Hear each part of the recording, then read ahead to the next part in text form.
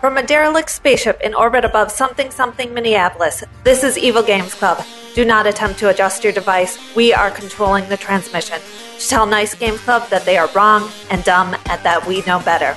I'm Dylan Skirbitz, and I am up to no good. I'm Adia Alderson, and I do what I want. And I'm Dale LaCroix, and I hate everything. For our second Evil episode, our topics are crafting system, game and fruit jams, and bad game dev habits.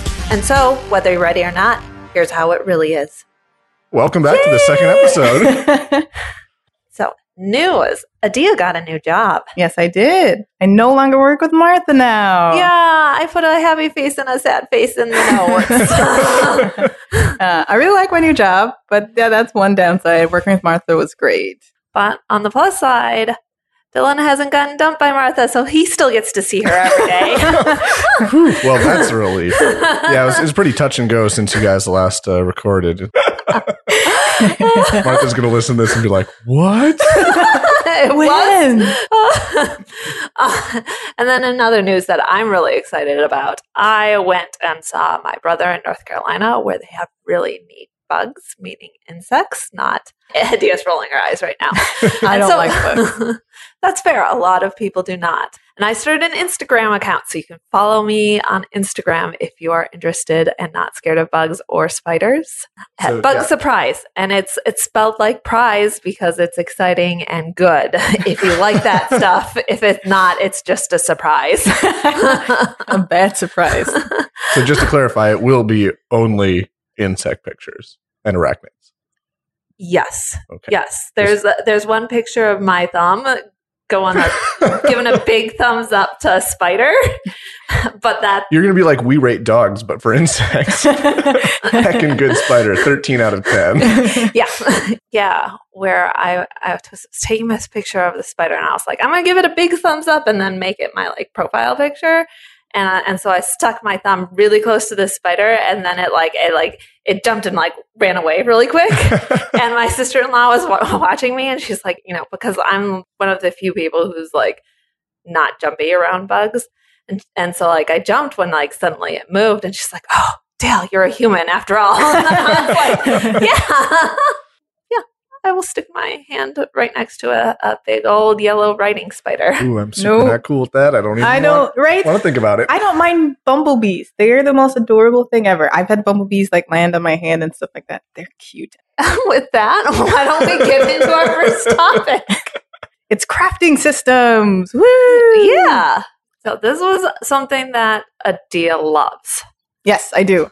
And it's something that we're revisiting from Nice Games Club. This was one of their very first few, within the first 5 episodes, I think. So if you want to go back and listen to that, it's in the episode, It's Against the Law to Stop. It was their second episode. Yeah, I didn't realize that because I went to go listen to it again and I had to scroll all the way down. And I was like, way back then? Yeah. I thought we could just start talking about what is your favorite game crafting system?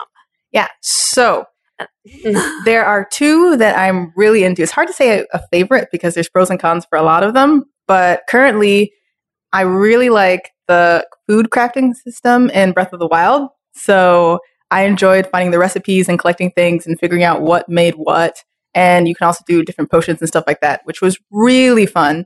And then I have yet to play Divinity Original Sin 2, which I'm going to play soon. But in the first one, I really love their crafting system as well. Wait, there's crafting in that game too? Yes. You're playing with me, so I'll craft all the stuff. Okay. Yeah. So those are the 2 that I think do it really well. One is because they have a large amount of exploration. So a lot of times in crafting systems, it's nice to experiment and be rewarded with things. You're like, did they put this in the game? Oh, what? This is in the game? And you're surprised that they would think that someone would put these 2 things together and there's an actual outcome for it. I think I probably said this in the previous podcast, but if you take a metal pot and a hammer in Divinity Original Sin and combine them together, you get a helmet. And so you have this pot that you're running around all the time. I didn't think it was going to work because I didn't have a helmet. I was like, oh, dang, I have a pot and a hammer. I was like, maybe I could put this on my head. And so I tried to put it on. Originally, didn't work. I was like, oh, maybe I have to bang it into shape. And it worked. Those are fun surprises that I really love about crafting systems. And that's funny because Mark refuses to cook in in Zelda. I'm well aware. How does Steven feel about cooking in Zelda? Surprisingly, he uses it a lot. So one of the reasons he does is because he decided to go straight stamina for his original run before his hearts caught up. And so he would look for stuff that gave him more health or health bonuses. And so he used that so he would have enough health for things. So it became kind of essential to his Exactly. game strategy. Which I think is great. And one thing they did really good with this, really well with this crafting system is because it feels almost like you can change your play style depending on how you decide to craft. For example, if you decide to go for speed stuff and where you're traveling, instead of using armor, you can craft certain items that give you defense against heat and cold and stuff like that. A+ job on that game. My thoughts. The bugs are too hard to catch. That's what I have to say. No, I definitely I don't think I got the most out of the crafting system because I got really annoyed with not having explanations. I wanted later on to get stuff that would tell you oh, here's a really good, a good recipe that you can use. And I ended up sort of doing it Minecraft style where I essentially Wikipedia'd it and just went and found what's the best thing. And what it came down to for me, because I went the opposite way of Steven, where I just went full hearts, but I always figured, you can always use some more hearts. So that's basically what I did is I took the hearty radishes and just filled my entire inventory with stuff that raised me to full health and added a bunch of extra hearts because, that just seemed like the easiest thing. Yeah, I don't think I engaged with it though. Yeah. So that's interesting because if you go in certain houses in every town, especially in the inns or when you're going to the stables for your horses, if you look on the walls, there's posters that have the recipes on them. Huh. I never saw a single one of those. And so wait, were you not going in the houses? No, I went in lots of houses, but okay. I didn't nothing else is lookable in those houses, it's not there's a lot of interactable furniture. Yeah. So it's not interaction, but if you look on the walls, it'll show different recipes and how to make stuff. And then certain people you talk to, especially if you go any places that look like kitchens, you'll see small things laying out that have recipes and stuff like that. So that's how I found a lot of recipes out, was looking at those. It's weird that I must have just been an idiot. I played 120 hours of that game and never saw a single one. Wow. And I saw plenty of kitchens, but no, I never saw any recipes. Yeah.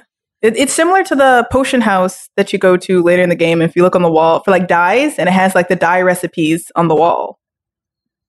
I just made my dyes. I didn't. Oh, if you look on the walls. Yeah. See, that part I didn't have a problem. I nailed all the dye stuff without I can't remember how I just sort of threw stuff together. Yeah. But no, I think that's another thing I like about this. I know in the previous episode when Steven and Mark were talking about it, one of the things that they disliked about crafting systems was the tedium.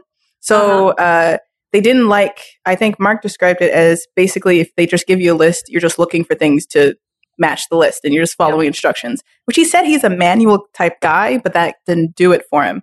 I think one of the reasons is we talked about player motivation on the previous one. Yep. And their player motivation for the game is a lot different than mine. So I really enjoy that. Even if they give me a list of recipes and I have to put them together and I know how, because it's the exploration. It's kind of like when you're going on a scavenger hunt. And so you know what you need to get. And it's amazing when you're going, okay, if I get this, this, and this. And there's usually a journey sometimes for a lot of the higher end items, oh, you have to climb this mountain to get the scale of a dragon to put together to make this really cool potion. And I enjoy that. I like going through on my journey and finding things and realizing I can make cool stuff with it. And it gives me a sense of ownership of the stuff. I'm oh, I have this and this and this. And so that's why I kind of enjoy that, even if it's just a list and I already know how to do all the crafting systems, because it's the exploration part that really does it for me. And it gives more incentive to explore more of the world because you're looking for stuff to craft. Mm-hmm. And I do like when they have stations. So Steven talked about how... Oh, yeah. Yeah, because they all kind of agreed on that, where they didn't like when you had to go to a specific place to do your crafting. Mm-hmm. So you probably remember in the previous podcast that I talked about how I like realism in my games. The closer you can get to it, the better. So I love it when I have to go into a forge and I have to work on first the hammering it out, like the whole blacksmith process. And I have to put it in the kettle or the furnace, and then I have to give it to the right temperature. And when I'm done, then I have to take it out and I have to go to a cooling station and stuff like that. But that's really cool. Or when you're cooking, you have to like first put in the pot and then in the fire first, or you have to put in the baker. You have to bake it first, and after it bakes, and you can add stuff onto it later. Like that's really cool, and it gives a sort of more realism to the game than if you're just walking around and magically you have everything you need to make a sword in the middle of the desert. So, yeah, and it gives sort of a reward. So, like, when you get into town, you have, like, oh, I'm excited because now I can make my stuff and stuff like that. What about for potions? So, like, and things that, like, affect your health while they're cooking, where do you like when you have to go into town to do your cooking, or you can only do it at night when you stop at a camp? Yeah. So to me, that's kind of more like, I need it now because my health is really low. Yeah, that's why I think Zelda shines. In Breath of the Wild, you had an option where you could set up a campfire and cook your stuff there when you need immediate, but it wasn't as, it didn't give you as much health as if you actually went into town or found a pot to actually cook your food in, because then you can do a better job. And so it kind of realized that like you're roughing it when you're out, and so you can only get so much stuff, and then when you finally get to town, you can bake the good stuff. So that I'm gonna probably talk about Breath of the Wild a lot because I loved how they did that, and it's so seamless in the game. I feel like, to me, it didn't seem tedious or extra because it had that whole survival element where you like started with nothing and you kind of build yourself up, and that added to it. I always like when they had Hunger the Games. I also like crafting systems that add a lot of customization. So the dye system was great because I like to coordinate my outfits. Okay, but that's not core. That's not actual, like, you're not changing your abilities and stuff like that. Like, that's what I would have liked to see out of that crafting system, is a little more like, mix and match. So you can pick, a different bonus. So you can have like a little bit of climbing bonus on your barbarian armor so that you don't have to keep switching. Because that's what I found with, at least on the weapon side of it, or on the armor side of it, is that I got frustrated that I had all these really nicely coordinated outfits that I had to continually switch between, because I'm like, oh, now there's some water and I have to put on my water outfit. Like, I mean, again, yeah, I think that adds to the realism, but on some level, like, it just got tiring to be like, I don't have, like, my character never had a look, it's not like, I really like that about things like, I mean, I've never played it that much, but like WoW does it that way, or some of the other big MMOs, where like you can keep the identification, like the not just the coloring, but like the shape and how different cool bits of armor, and apply different bonuses to them. And I would have liked, a little more freedom to sort of mix and match in that sense. Yeah. My favorite thing in that, when you have a crafting system that, especially for look and design, is really expansive. The weirdest thing that I feel like a lot of games are doing a lot more now is, before, where you would make this beautiful outfit, you spend all this time crafting a beautiful dye, went and got the golden thread and everything to make this really cool armor, and then 2 levels is useless, and now you have to put on this ugly armor that you put no work and time into because it's the better armor to wear. And that usually makes any crafting system kind of useless, because then you don't feel the incentive to do it. It's like, why would I wear this in 2 levels? It's not going to be worth it anymore. And there's a lot of games where I didn't engage in the crafting system for that exact fact. I'm like, this doesn't make any sense. But a lot of new games give you 2 slots, where you have a slot for the armor that's applied, and then another slot for cosmetics. So you can like Terraria does that. Yes, Terraria does that too. Oh, thank you for bringing that up. Those are 2 games I really love the crafting system in. I've been playing a lot of Starbound. Oh, yeah. Yeah, and they have a similar thing where you can have a look and then the underneath. And when me and Steven play, I do all the crafting, I cook all the food, and kind of do all that stuff. And he likes the more kind of fighting in the game. But how they do it is that you don't know how to make everything right away. You get a workbench that has blueprints on it. And so when you start playing, you unlock things as you make new stuff and enhance the blueprint builder. And so it shows you what you can make and stuff like that. And half the game is just exploring. And there's this rush when you find something like you were desperately needing, like, oh, now I can make this really cool bed or lamp and stuff like that. So, and theirs is really vast. There's a ton of stuff you can make. So I guess if the 3 top things I like is, I like when the crafting system surprises you. So it allows for a lot of weird out of the box combinations that you wouldn't normally think of. I like ones that are expansive, where there's a lot you can make. And if it has a high customized kind of ability, that allows you to keep those for long durations of time, or have it somewhere where you can have a style and not have to change it all the time, because then you lose the incentive. Yeah, I think so. I've been playing Destiny 2, or I played it a little bit, still not out. Curse you, Bungie. I just don't understand why they would pick a flagship game, release it 2 months earlier for consoles. Anyway, so I was playing Destiny 2, and I think they do half of it really well, like you were saying about keeping a particular style, because the way it works for them is that you can take a low level gun that you really like and essentially sacrifice a high level gun to bring the low level gun up to that level. So and that's really nice because that is also a game that has a lot of randomly generated perks. So if you find, level 2, this gun that's like got all the stuff you want and it's like just got like a really good set of abilities, you can just keep making it eat better guns and it gets better. So it follows you through, which I really like. That's really cool. And it's like, it works really well. It's a good system. But on the other side, what you were talking about, like that is their, like the only crafting element in it. Okay. So like it's like a loot game with no loot almost, because like, the gun diversity, they've got some, but it's no Borderlands. It's no Starbound is incredible for that. Where you're talking about like just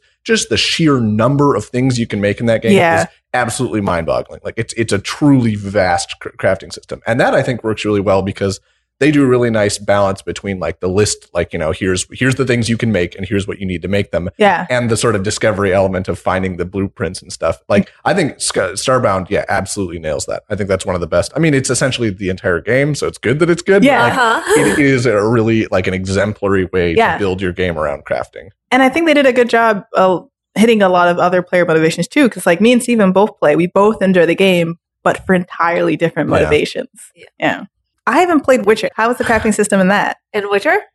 It's good. It's interesting. So there's kind of 2 crafting systems. There's one for materials. So going into weapons and armor, and that's one where it's station based and it's based on like craftspeople. So you collect wood and you collect metal and you collect things and leather, and then you take it to a tradesperson in town, and there are different levels of tradespeople, so and you hand them blueprints oftentimes, and they can make it for you, and then you pay them a fee, and sometimes you have to buy like a little bit of extra leather depending on what you have, and then they make it for you. And so that's kind of a station-based thing, and that makes sense to me. Because it's stuff that you don't need right away. Like you can wait for your armor and your sword is not like the potion that you need to drink right there.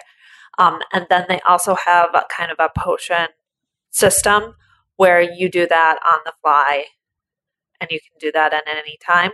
And then you can also buy ingredients in town for that, as well as collecting them out in the world. It's flowers and things like that. But what is interesting about the Witcher one is each system has different levels within the thing. So I'm going to use the example of food and making a sandwich. So instead of just being like, for your sandwich, you need turkey and you need bread and you need mayonnaise and you need cheese. Breakfast.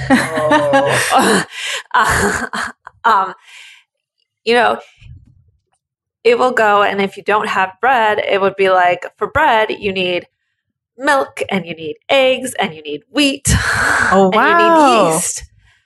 That kind of thing. So, like, there's no food in Witcher, but, like, it's the same thing with, like, these potion ingredients. And so you could go into town and buy some bread, or you could go into town and buy, like, the missing eggs you don't have, and then create the bread, and then create the sandwich to eat. So it's like a hierarchy system where you can either build it or buy it. Yep, and then within that hierarchy system, you also have on the material side where you can take scraps of leather and then make them into a bigger scrap of leather, essentially. Like it's strips of leather, and then you make it into like a thing of leather. Then you have to pay a craftsperson to do that for you. And so what it does, it kind of like, then you have all this like money floating around, and you're paying for like ingredients or materials, and you're paying for craftspeople to do this for you, and then you're paying for the final thing. And what's really hard is for each thing, you get the list of ingredients. And so for bread, like or for your sandwich, you look at the thing and you're like, oh, I need bread. And then you have to like scroll up and then find the bread and then find the ingredients you need for bread. And then remember those ingredients that you need for bread and like try to like kind of remember how much all these things cost. And so it's a little difficult in the fact that you don't really know like the economy of it and what's economical to buy. And like when you're running out of stuff, you forget. And like some of the ingredients are just really, really expensive. Oh man. And so then you're like, okay, well, but you need that. And so you're going into town and then you're like trying this shopping list. So like it's really, really interesting because there's lots of stuff and lots of levels. And like, yeah, that's how food works, is like you don't just like have bread to make a sandwich. Like that bread comes from somewhere. Yeah. like I guess we could all just eat like oatmeal or porridge all the time. Where it's just ingredients in one pot meals. But that's not how things work. Oh man. So it's very interesting in that way, but like it does get difficult when you're like scrolling up and down trying to figure out, this ingredient, and then like you're sitting on your couch and you're like, I can't make a shopping list for a video game. So this seems insane. Yeah, I'm glad you brought up UI because I think that's one thing that can make and break a crafting system. Like the crafting system in the latest Mass Effect has that same problem when it has an awful UI. Imagine making a crafting system where you have to look through everything in the worst folder system known to man. And it doesn't give you any incentive why you would make things. Like it's really hard to find out, is this better than what I'm wearing? Because there's no really quick way to do a comparison. You have to go through a lot of menus and stuff like that. And you're just buying things because this seems good. This seems worst crafting system I have ever seen in a very long time. And it hurts my heart because I'm a really big Mass Effect fan. But they just dropped the ball on the last game. Oh, Witcher does such a good job with that because like when you go into a store and you're like, what's this armor that I could buy the full set of armor, or I could have them craft this full set of armor. It literally gives you the stats of like, this is like plus this much more than, more than what you're currently wearing. And so it's just like, boom, that's like how much better it is. Yeah, I don't remember how many times I've crafted the exact same thing in the latest Mass Effect. And then when I realize it, I'm so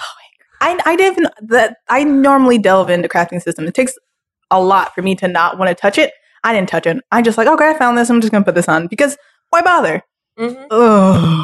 So yeah, I think that The Witcher has a good UI when it comes to that. Like I have no complaints there, but I just, the crafting system ended up being a lot like, it reminded me too much of Fallout, like especially Fallout 4, where it's just like, there are too many things. Like I don't like when you get to your inventory, like even the mid game, and it's just, you have 400 things. You have like your food things. You have your crafting things. You have your fighting things. Like you just have things on things on things on things to the point where it's like you just spend half an hour being like, okay, so I'm moving like baubles and watches from this to a box.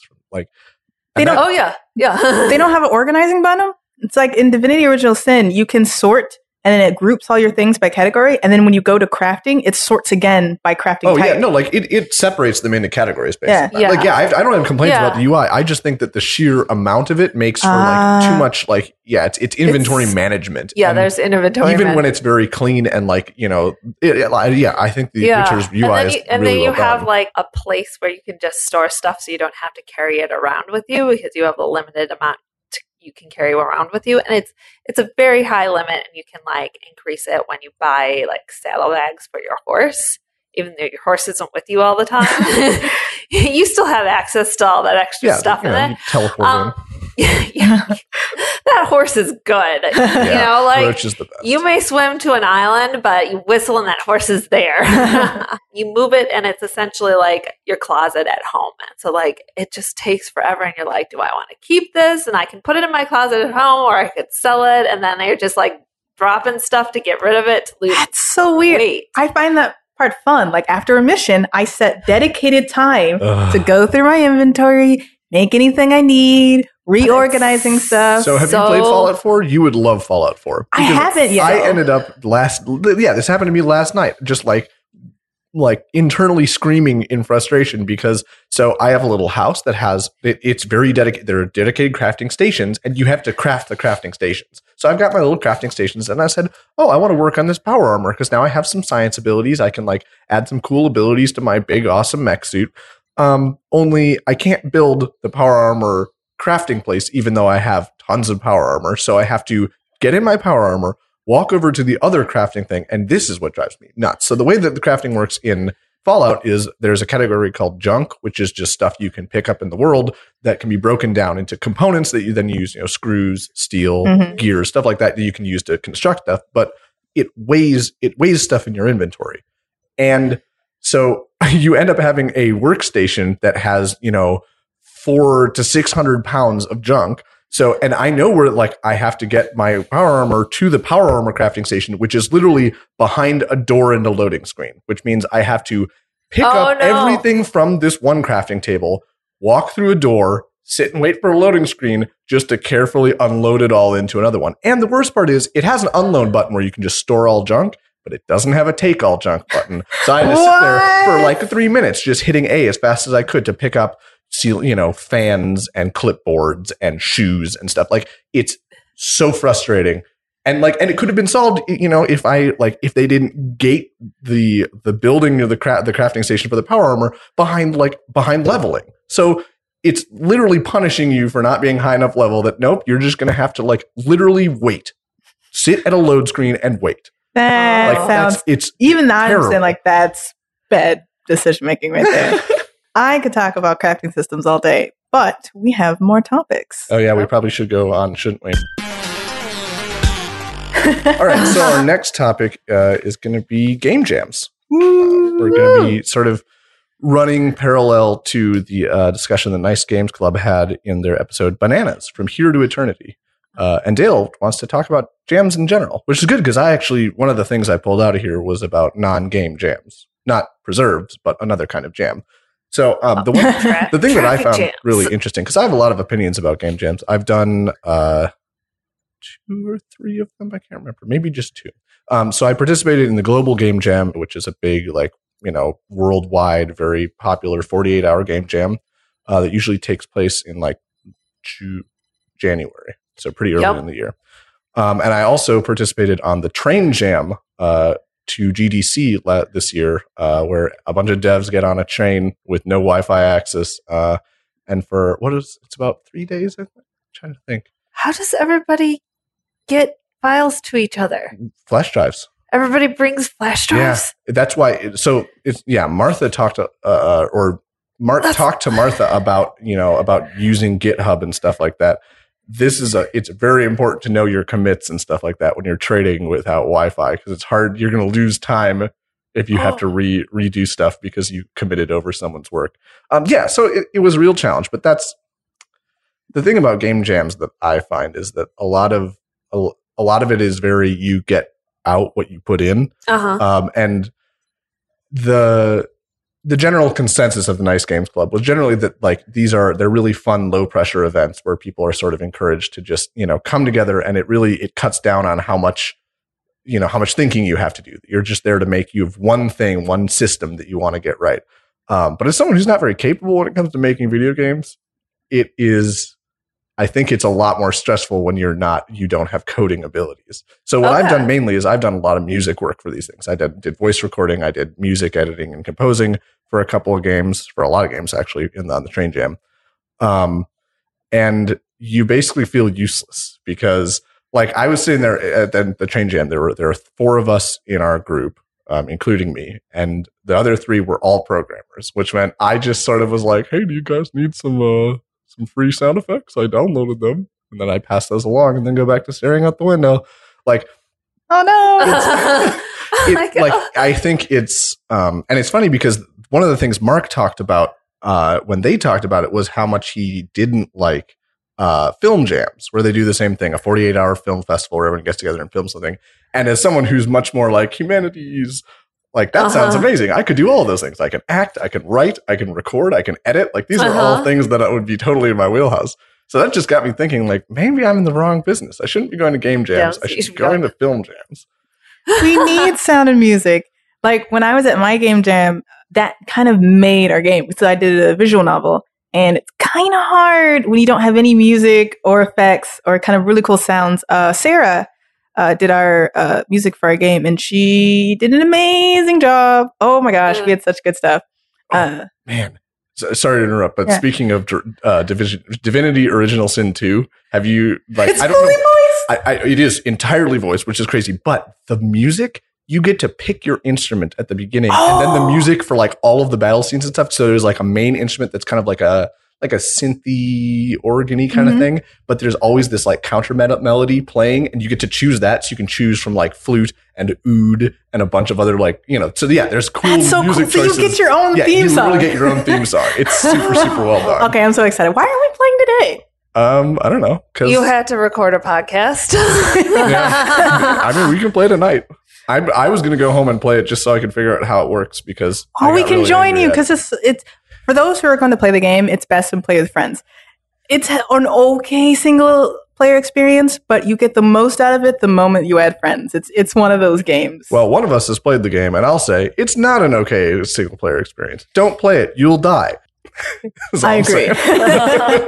So, Adia, you've done game jams. I went to the what is it called? The Global Game Jam is what they call it. Yeah, and we did a visual novel. I did the programming for it, and it was a great experience because it gives you that kick in the butt that sometimes I don't have when I'm like at home. Because when you're in an isolated environment where all you have for the next 48 hours is to like make this game, you produce insane incentive and like motivation to do this. Like I finished a visual novel in 48 hours. That's insane. We're at home. You're like, oh, let me start. And then 15 later, it's like, what is everyone saying on Twitter? And then like 2 days go by and you haven't touched the game. Like I have a lot of unfinished games that just sit there in like folders and I start them and I'm super excited. I'm like, oh guys, I'm working on this game. And then time goes by. I haven't touched in a while. And then I'm like, do I want to start this again? Oh, I got this new idea. And so then I'm perpetually making games that never get finished. Oh. And when I go to a game jam, it's a nice motivator because most of the games that I have finished all came from game jams. Glitch had one for their immersion program. At the end, you do a game jam. Yep. And I was able to finish another game in Unity. And surprise, when I started that, I had no idea how to use Unity. I was going in cold and I made a game, which was super cool. And it gives you a lot of motivation afterwards. Like I felt I was more, productive like 2 months out after the game jam because I was still on that game jam high of like, I finished a game. So I'm all for them. Really long lasting. Right? Yeah. 2 months? Yeah. It's like when you go to the developer conferences and you come back and you're like, I'm going to program every day. But that's fascinating because that's still like the complete opposite of what the Nice Games Club talked about. The way they talk about game jams is like, yeah, it's just a good chill time to learn things. Like, no, it's a crunch fest. Yes. You're literally learning to crunch like a video game developer, especially Steven talking about like, yeah, you can bring a sleeping bag or, just go off and sleep. It's like, yeah, no, the looks you get when you're like, I'm going to go sleep. And the rest of the game jammers are like, okay, whatever.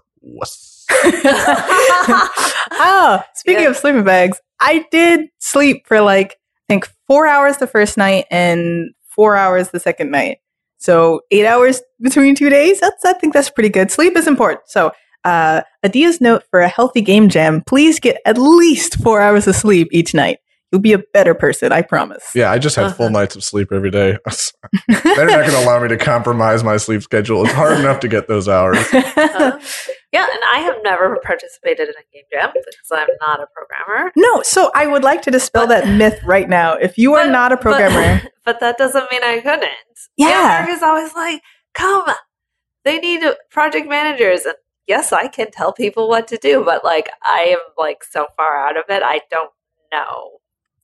Well, what to tell people to do, but like I'm also not into music and I'm not really an artist, so I've kind of stayed away.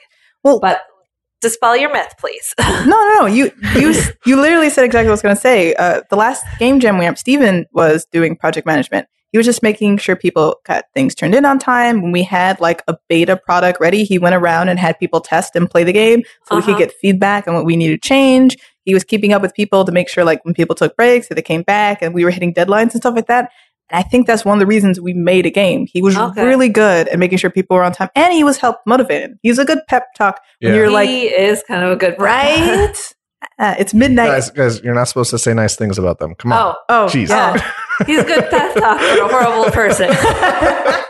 But actually, I totally agree. It's so imperative to have someone like that, even if it's not like, even if it's just one of the people who's doing something else. But like, that's the problem with game jam games, is if you don't have like a clear vision that is articulated and everyone has their thing to do, the game just sort of slides, and you end up, like, especially there's nothing worse than like, having a discussion with someone where you think that you have both like split off to do your separate things, and then coming back to find that you've both worked on the same thing is disastrous. And especially in game jams where every hour counts, having someone who oversees people and knows what they're doing and how it's going to fit together is like, it's so useful. It is. Yeah. So I kind of see game jams as like a great place to learn skills really quickly, because obviously you have to, because it's kind of getting thrown into things. And I kind of see it as like this weird like school project environment. Yeah. Where like you're learning, you're getting thrown in with like a bunch of people that you might know, you might not know, and you have this tight deadline where you have to have some sort of product by that time. So like that's kind of how I see it. And but I like, as a more and more accomplished game developer, it's kind of like, our game jam's still fun because you're making something really, really quickly. And if you're a bigwig at a AAA company, well, like, then you probably haven't programmed in years, so it'll be valuable. That's probably true. What's this Unity thing? I think they're still valuable because not only just meeting other people, but you can be a mentor to someone else. And I think that's really helpful. So like, if you could pair with someone who may not be as comfortable in the programming language, and you could be the lead on it, and you can kind of help them along. I've seen that happen multiple times where there's people who were really good at what they're doing, got in someone who's kind of new but wanted to try it out, and they were a great resource for that person. You also make good connections. So you talk to people and you're like, oh, hey, you do XYZ. And then later down on the road, you're like, oh, remember that person who did music for a game? Let's contact them. We have a project. We want them to work on it. So it's a networking thing. Yeah. Too. So better than just like, hey, I met this person at this thing, because you spent time with people and you really remember them. Mm-hmm. Okay. So I wanted to talk about forming game jam groups, because I think that this is probably one of the hardest thing, and obviously what shapes your entire weekend and experience. Mm-hmm. So when you're at a game jam and you're looking for a group, how do you find one? And like, how do you like there's people swirling around and project ideas swirling around. How do you either find a project that you would work on, or attract people to your project, or get the right combination of skills attracted to your project? It's the worst part of the game jam. It's a panic-inducing nightmare. No, so different game jams use different like tactics. So like, especially the like, most of them will have a short period before the game jam starts where people who already have ideas just come up and stand in front of everyone, yell their idea as fast as they can, and then move on. So like, that's a good way to get like sort of an overview of what projects are going to be happening. But yeah, like, honestly, as someone who's I'm very bad at inserting myself into social situations. I don't do good at walking up and saying, well, hello, fellow kids, what you working on? So I typically, like, honestly, what I would prefer is if it literally were like a group project where you wrote down your name and what you were going to do, like, producing or music or coding. And then they went through and sorted them out into equal teams and were like, here, now you're working with, Gary and Sally, and you just have to work with those people, because like, it's so stressful. And the worst part is like, at our first game jam, Martha and I ended up in a group with people who we didn't know. But the group rapidly, like, we got together, we sort of had an idea for a game. We talked about it. And then, sat down and formed our group. And then 10 minutes later, we realized that 2 of the devs were only Unreal devs, and Martha has never used Unreal at all. So we were like, essentially, after everyone else had already formed, we were like, great, now we need to find a new project, because, we're not going to be doing the things we want to do. And we ended up having, going over and doing stuff with Mark, but like, it's super stressful and not at all fun, in my opinion. And it's like, it's the worst part about the game jam. I would say, if you're a socially, like, a shy person, the best way to do that is just to do one of the online ones, because they're like, especially, meetup game jams, the kind that we've done, I feel are like a very small representation. There are 447 game jams occurring right now online. And if you want the experience of like, working on something, learning how to focus on something in a very short span of time and, turning out a project, no matter how good or bad it is, like you can do that all, from the comfort of your own bedroom and, and learn some skills Yeah. Itch.io has a lot going on all the time. They have a giant list just listing a whole bunch of the game jams that they're doing throughout the year. So you can just join in. They have forums where you can like, hey, I'm good at this. And hey, I'm good at this. I had a different experience when I was at Global Game Jam. So if you're like a charming and charismatic person like me, I just went around pitching my idea and people just started following me all of a sudden. And I had a team. But no, yeah. So that's kind of how I did it. I just went like, this is what I'm doing. And they're like, that's a great idea. I'm like, great, work with me. And I kind of pulled in a bunch of people to work. So come with an idea. So yeah, I was going to say, so it helps to like have that idea. Well, not necessarily, because if everyone had an idea, nobody would team up with anyone because everyone wants to do their idea. It was not, yeah. So they also did a nice thing where when you came in, you wore what you wanted to do. So like mine's like programmer and whatever. You could do like sound or music. So you can kind of see and keep your eye on like, oh, those are the music people. Those are the blah, blah people. And so then you can go ahead and pick up a group. We had a really good group. I think I was doing the programming. We had 2 artists. We had someone doing sound, someone doing project management, and someone writing story. So you had an actual, like a large group. Because that's the thing is most of these groups are only like 3 or 4 people. You just had 2 groups. I wanted the full experience. Yeah.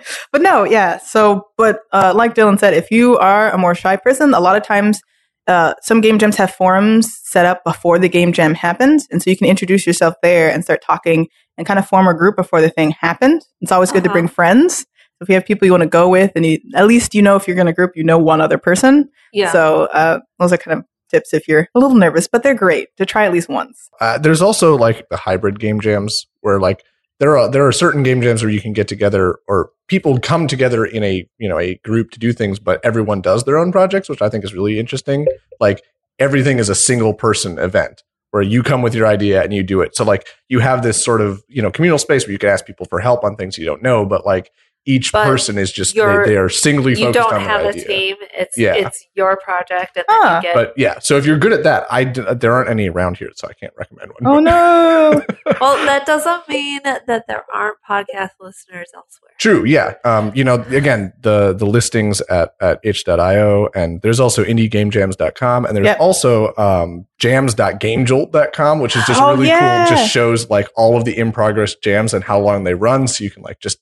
it's cool visual representation. And again, most of those are like online things. So you can participate without, having to drive somewhere or make friends or interact with people, God forbid. Or not get sleep. Yeah. Right. But yeah, and there's the biggest one, Ludum Dare is coming up again in December. So December 1st, they are doing a 48-hour jam. And those ones are always really cool. They have a great website, ludumdare.com, I think. Is it? Yeah, I think it is. But like, just it's really cool because it's very like a long running. This is the 40th one they've done. So like the stuff that's coming out of it is really cool. They have like they're the top quality game jam games. It's really fun to see like people pull off some really amazing stuff in that time. Okay, so I just want to talk about working with game jam groups. So once you have your group formed, how do you keep people? I want to be like on task and focused, especially if they're not kind of motivated the way you are, or like, I don't know if it's like coming from 48-hour film festivals, like there are groups which are like, they prepare ahead of time and they like have their cast ahead of time. And then like, they just like kind of shoehorn the topic idea in afterward. And so sometimes I'm guessing that there are teams that are preformed or like people who are super motivated and they're like, how do you deal with people who have kind of different motivation levels than you? Yeah. Is that a good question or are you just like, you don't know? It is a good question. One thing, having a project manager is really nice. So there's that. But if you don't, it's good to check in with people a lot.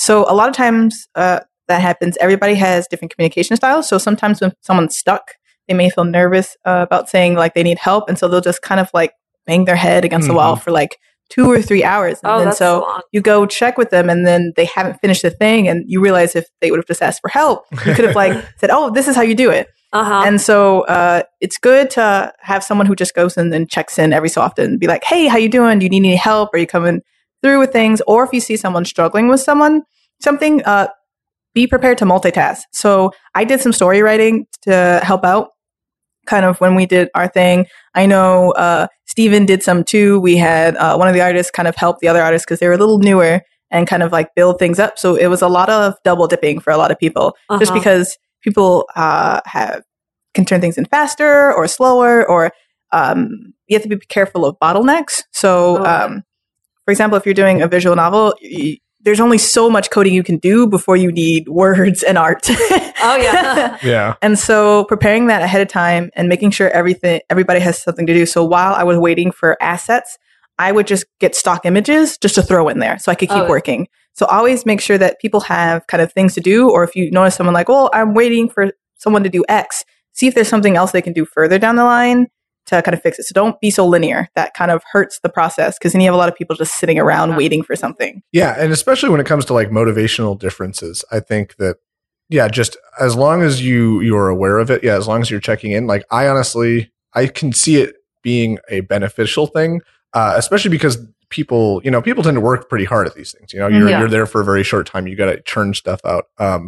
And sometimes if you have been working really, really hard and you run into a bottleneck for someone else, it's a really good excuse to like get up and stretch your legs or like have a 30-minute nap and just sort of like recuperate.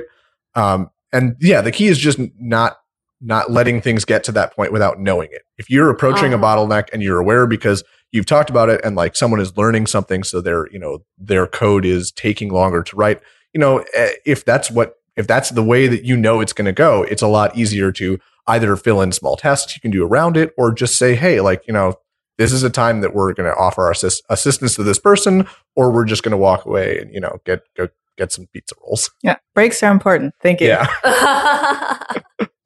So I was going to also ask about food at these events. In Nice Games Club, they talked about bagels and, of course, bananas from here to eternity. Yeah. There was a lot of bananas. There's a lot of bagels. There was a lot of pizza rolls that weren't very good. It was the Tostito, the Tino's pizza rolls. They're like the weird nacho cheese flavor. I don't know why they brought those. Original pizza rolls are the best, but regardless. Yes, they are. No, we were literally guinea pigs for new kinds of pizza rolls. Yeah. Anyways, but thank you for sponsoring us. Anyways. We love the originals. But a lot of times you'll find a lot of pizza and there'll be a lot of sugary drinks and stuff like that. It's important to eat fruits and vegetables. I can kid you not. There's only so long you can subside on Mountain Dew and donuts.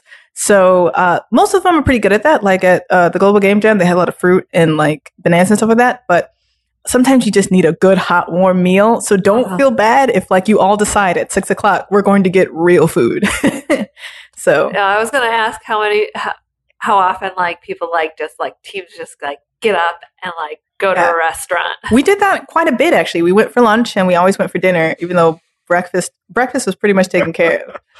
We just ate like trash for 48 hours. We just lived in piles of Mark brought, wasn't Jolly Ranchers. He brought some like Tootsie Rolls. Yeah, he brought like a 10-pound bag of flavored Tootsie Rolls. So I literally, like you said, I've survived on powdered donuts and Mountain Dew for like 27 years. It was great. I tore right in. We ate like 10 pounds of Tootsie were you Rolls. The person who liked the vanilla Tootsie Rolls? No. There was some flavor. There was someone who like I can't remember. We had some like flavor Mark does not like, and he found somebody to eat them all. Yeah, it was either me or Martha. But yeah, like I don't know. We just ate like garbage. We also didn't go out, so get some sunshine. Maybe don't do that.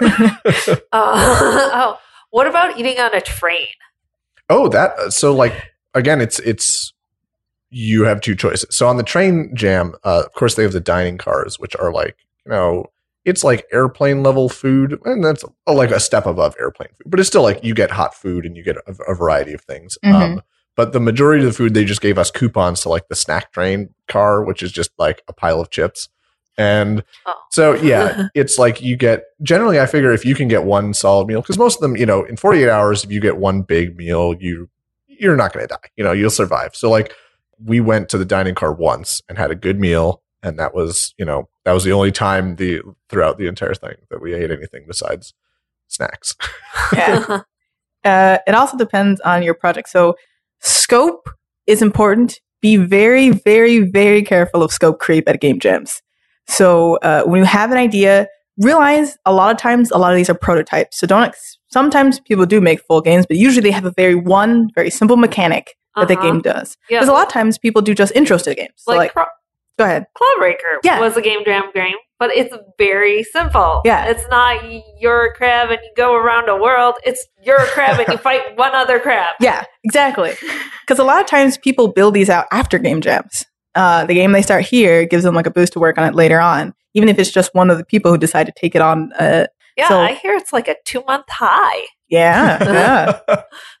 But so keep your ideas small. Be very careful when you hear ideas that sound like you're making Final Fantasy. Man, that would be awesome. I would love to see a Final Fantasy game jam, just see how far people can get. Or get everyone, split them off into groups, and everyone writes one part of the adventure, and then you just stitch them all together in this horrible, twisted mess. That'd be hilarious. That would work. All right, guys. So we're announcing the Evil Games Club.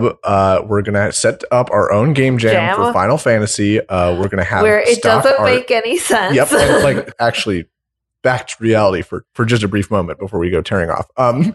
At the Train Jam, one of the really cool things they did is they gave us all care packages when we came on that had like soap and deodorant and toothbrushes, but also they gave us flash drives, which were, of course, really useful when we didn't have the internet. Gosh. But every flash drive came with Unity and project management resources and a bunch of free assets and a bunch of sounds. Like it was a really great kickstart, especially because on the Train Jam, you don't have wireless, you don't have internet for 98% of the trip. It's a lifesaver to have like even a small repository of stuff that everyone can get on the same page.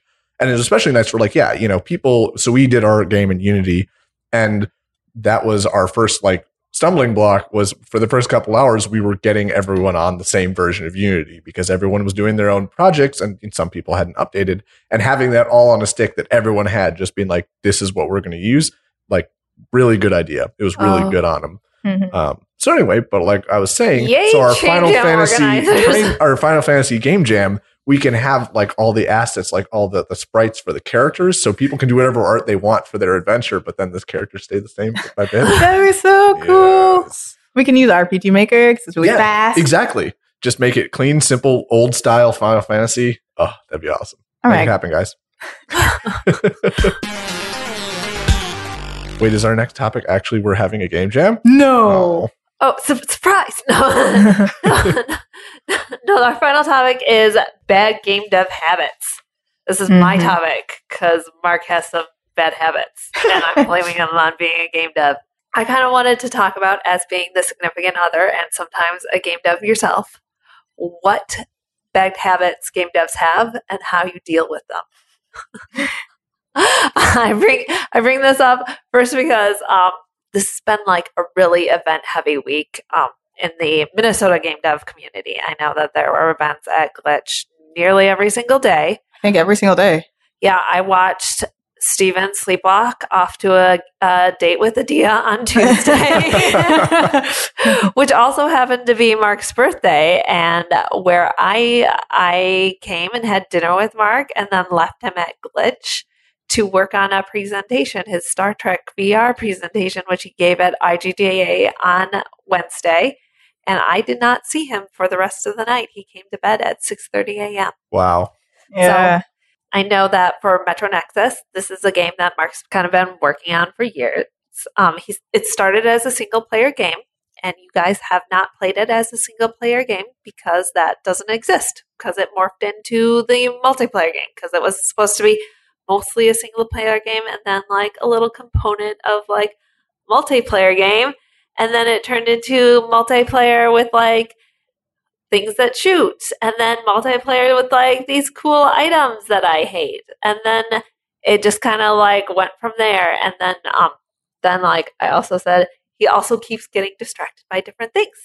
For example, instead of finishing his game, he started a podcast. Yeah. Yeah, that happened. That takes up a bunch of time. Yeah. Yeah. Yeah, and then he also has this idea for creating a playtest website where people can upload their games, and then people can then players can play them and report on bugs. And so it's essentially a tool for demoing and playtesting. And then he also gets distracted by doing other games and projects, and so he did the Star Trek VR game as an installation for Minnesota Orchestra Hall over the summer, and then we also got caught up in playtesting a Star Trek D&D style RPG. Oh yeah, yeah. We're not playtesting that anymore. We're in it. well, it hasn't come out yet, so that was a playtest, and we've been playing tests for a while. yeah, it's coming out, so soon we'll just be playing it. It's called Star Trek Adventures, so that's kind of where he is. And I know for Fingens, they've been working on it for years, and they're continuously adding more characters. Yeah. So the biggest thing for them is that with Steven and Lane and the people they work with, there's a lot of things that they're adding in. So it was the same thing where the original game was an entirely different kind of idea. I remember how Steven explained it. You had a game, it was mobile, and you played it on your phone. And then when you got to a certain point, you're supposed to switch the phone with someone else, and then they take over. And it was supposed to be like a pass around game. Wow. Oh, that is not what Fingens is right now. No, but Metro Nexus also started as this will be mobile. Yeah. And so they went and play tested it, and it just went awful. And they're like, this isn't what we want to make. And so they entirely changed their idea. So all that work had to shift over. And then Lane is a person who likes a lot of content and story in this game. He needs it to have that juice. And so, so a lot of times he wants to fill it with stuff. Their biggest worry is they won't have enough content. The person will play and they'll be done in 30 minutes, and they don't have a full game. They want to make sure they give the player full experience. But you have to be careful about that, because you don't want to get too hung up on keep adding more stuff and more stuff. That seems like the easy part, because you just add more levels. Well, they don't want the levels to be the same, so they're always trying to come up with different mechanics. And because it progresses, it's a bullet hell game. For players who don't know, Fingens is a bullet hell game where you play as fish who lost the ability to breathe underwater because it was stolen by dolphins. And now argue about this last time. Yeah. And now because of it, they are fighting in submarines to get that back. And so there's a lot of cool levels, and you can level up. They have really cool mechanics. Each player feels very different. And so they're doing a good job on adding this, but I think you have to be very careful of how perfect something has to be. Mm-hmm. That will slow you down tremendously. This has to be perfect. I know in my own habits, I'm getting better at that, but a lot of times I'm working on something and it's good, and then I scrap it because it's not perfect. Yeah, in the film community, they have a phrase which is "done is better than perfect." Yeah, exactly. And I have to get better at that. Yeah, because every time I look, they're like, "Oh, well, we brought a new character on," and they're like, "This is Merlin, and he's got big eyebrows," and I'm like, "How many characters are you going to have? I already can't keep them straight." Yeah, they have a new game mode too, where it's a time attack with the bosses. What? Yeah, I didn't even know they were working on it until they showed it at the last playtest, which is really cool. It's not that it's not really cool. Oh no, yeah, that's the thing. So it's a really great game, and it's fun to play. But that's the thing is other people should be allowed to play it, other than just us who are seeing these iterative developments. Yeah. If it were a finished game, I feel not even. At this stage, it's a robust game. Yes. If they had a couple more levels, even if they were not that they weren't changed that much, it would be a really fun game to play. Just because you have the interplay between the different characters, and mechanics are great, but bullet hells are bullet hells. A lot of bullets on the screen equals fun, pretty much. Yeah. And just the number of characters, and now they have a boss rush mode. This is a fully featured game. We're approaching Sonic Mania level of game that was built as that started out as something else. They're trying to finish it within the next year, so we'll see. I remember hearing something at the beginning of summer about before Charles goes back to school, we're making this big push. Yeah, that happened.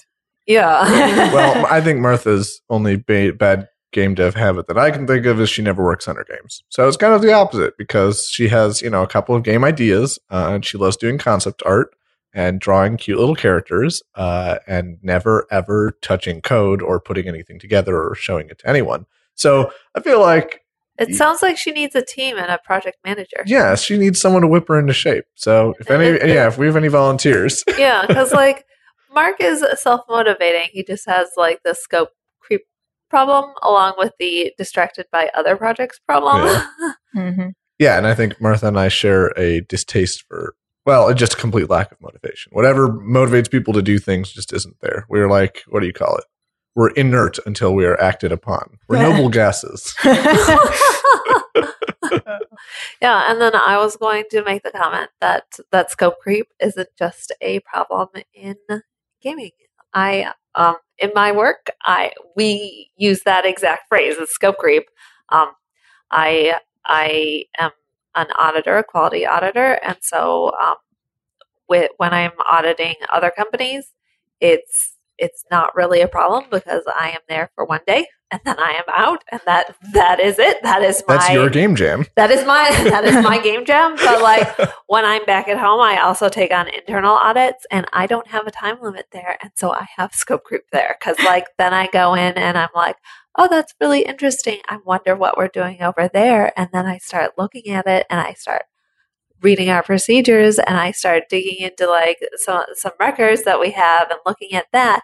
And it's hard because like my motivation is to make our systems better and make sure that we're following all the right things.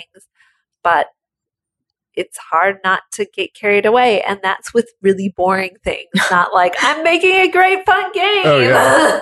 And I have like at the beginning of my audit, I have a document that I write that like has a place that is just labeled scope. And I write that in. And sometimes that helps keep me within scope. And sometimes it doesn't. Because when you're looking around, you're looking around. So it's not just a problem with game devs. Scope creep is the problem with other people's lives. Well, yeah. I might have to get some more sticky notes and just say scope. Done is better than perfect. Just all over my computer. Another thing I see a lot of game devs do is the big rewrite.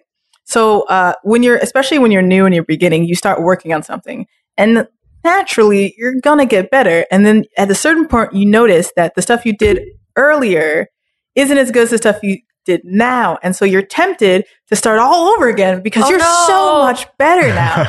And then the exact same things happen when you get to a certain point. You realize the stuff you did in the beginning isn't as good as the stuff, and then that just keeps happening over and over and over and over again, right? And so you have to be very careful of that. Like finish it and then start a new game with the new skills you learned from that other game instead of yeah.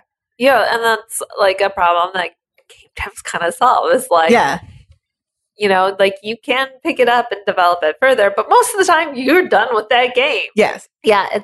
And like, that's really good because like I take all these like lessons from Belm because that's what Mark used to do is like, you want to be like, your first idea isn't your best idea, or you're like, don't save your best idea because you're always going to have more ideas, and don't go back and fix things because you don't have time for that. Yeah. That's really good advice. And I want to think of it as be like, if somebody else did that code, because your past self is kind of somebody else, would you go back and recode somebody else's stuff just because it wasn't as good as yours? Like, they would be so mad at you.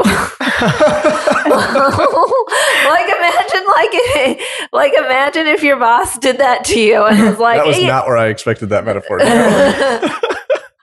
No, that to you was like, this code isn't as good as mine. Let me do this all over again. Like, use that work. I know, and most of the time it's working stuff, and then it's just not like it's work. Done is better than perfect. Exactly. Yeah. About ready to wrap this up? Yeah, I was just going to say work life sleep balance, and then I had is it possible, and I was like, not with Mark LaCroix, not with Martha, but on the opposite not with scale. Steven. So no, it's not possible. One of them things always loses. Oh, okay.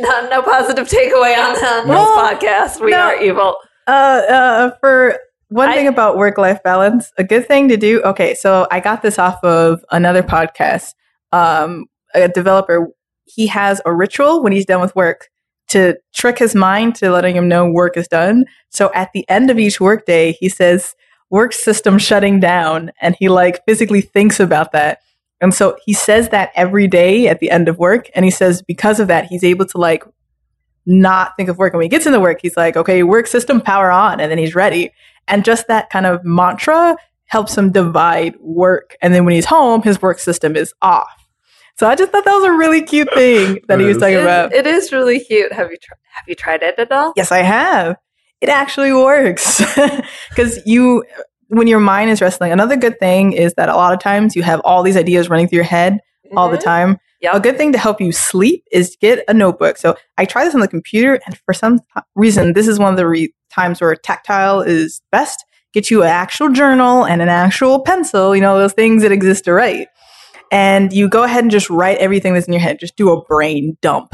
And once you do that, you're more ready to go to sleep because for some reason your brain realizes that this stuff is written down. It's not going anywhere. And so you can sleep knowing when you wake up in the morning and you open your notebook, there is where all your ideas are. Mm-hmm.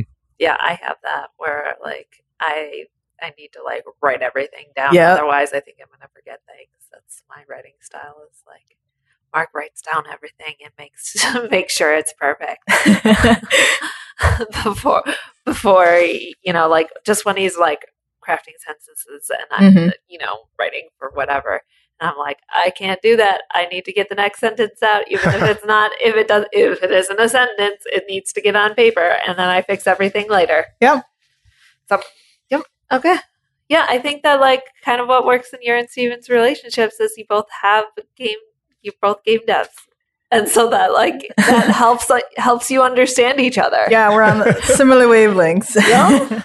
And then I met Mark before he was a game dev. so that helps, but like he also was never one who could like sleep. Yeah. So I've been dealing with that for a long time. Well, Steven likes he hasn't this habit has changed since he's met me, but he used to go to bed really early. Like he would go to bed at 9:00 so he could wake up at 5 in the morning because he liked having the mornings to himself. And I was like, we'll never see each other. That's so insane. Oh. Wow. Yeah. See, Martha's problem is just that she can't sleep at night, but she can sleep any other time. So the only time she does work is between like 2 and 4 in the morning. And any other time, if you're like, hey, Martha, like, what are you working on? She's like, oh, sorry. That's the thing is when you talk about work-life balance, I think work-life-sleep balance is far more important to talk about because that's where like definitely I love sleep, but not like Martha. Martha is next level on the sleep. She's a true devotee of constant lethargy. Work-life balance, something to strive for, but good luck. Yes. Yeah, I don't believe it exists. So I have things where I do a rush of motivation and I do a whole bunch of things for like a week and then nothing happens next week. And then I beat myself up about it. Like, dang, if I would have worked that week, I could have had it done. Don't beat yourself up on stuff like that. Like that's not good. A nice thing, a trick to get you if you're in that is just to say, I'm going to work on this for 5 minutes. And that's it. Like literally set a timer for 5 minutes and then just start. And if after the 5 minutes you don't feel like doing anything else, fine. You worked on it for 5 minutes. But normally what happens is you get in the groove and that act of starting is usually the hardest part. And so then you can keep going. But don't feel bad if you say you did 5 minutes because 5 minutes is better than no minutes. Yeah. Yes, that's true. I got to work on that. All right, that's our show. This is normally the part where Mark tells you to subscribe to Nice Games Club, so go ahead and do that, but only so you can catch it the next time we take over the show. The Nice Games Club is always looking for feedback, so tell them that the Evil Games Club is the best. You can do that on Twitter, @NiceGamesClub. But whatever you do, don't fill out their feedback form, nicegames.club/feedback. Don't do it, not ever. Episode notes are at nicegames.club and on Reddit at r/gamedev. So until next time we take over the clubhouse, remember to be mean and make trouble.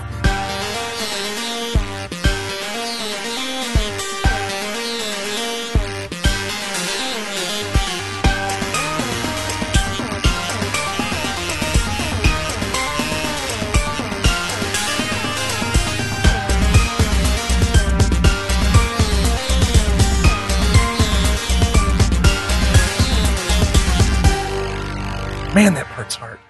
Every time. Oh, you did good. Okay, we can do it again. Don't fill out their feedback form. Nicegamesclub.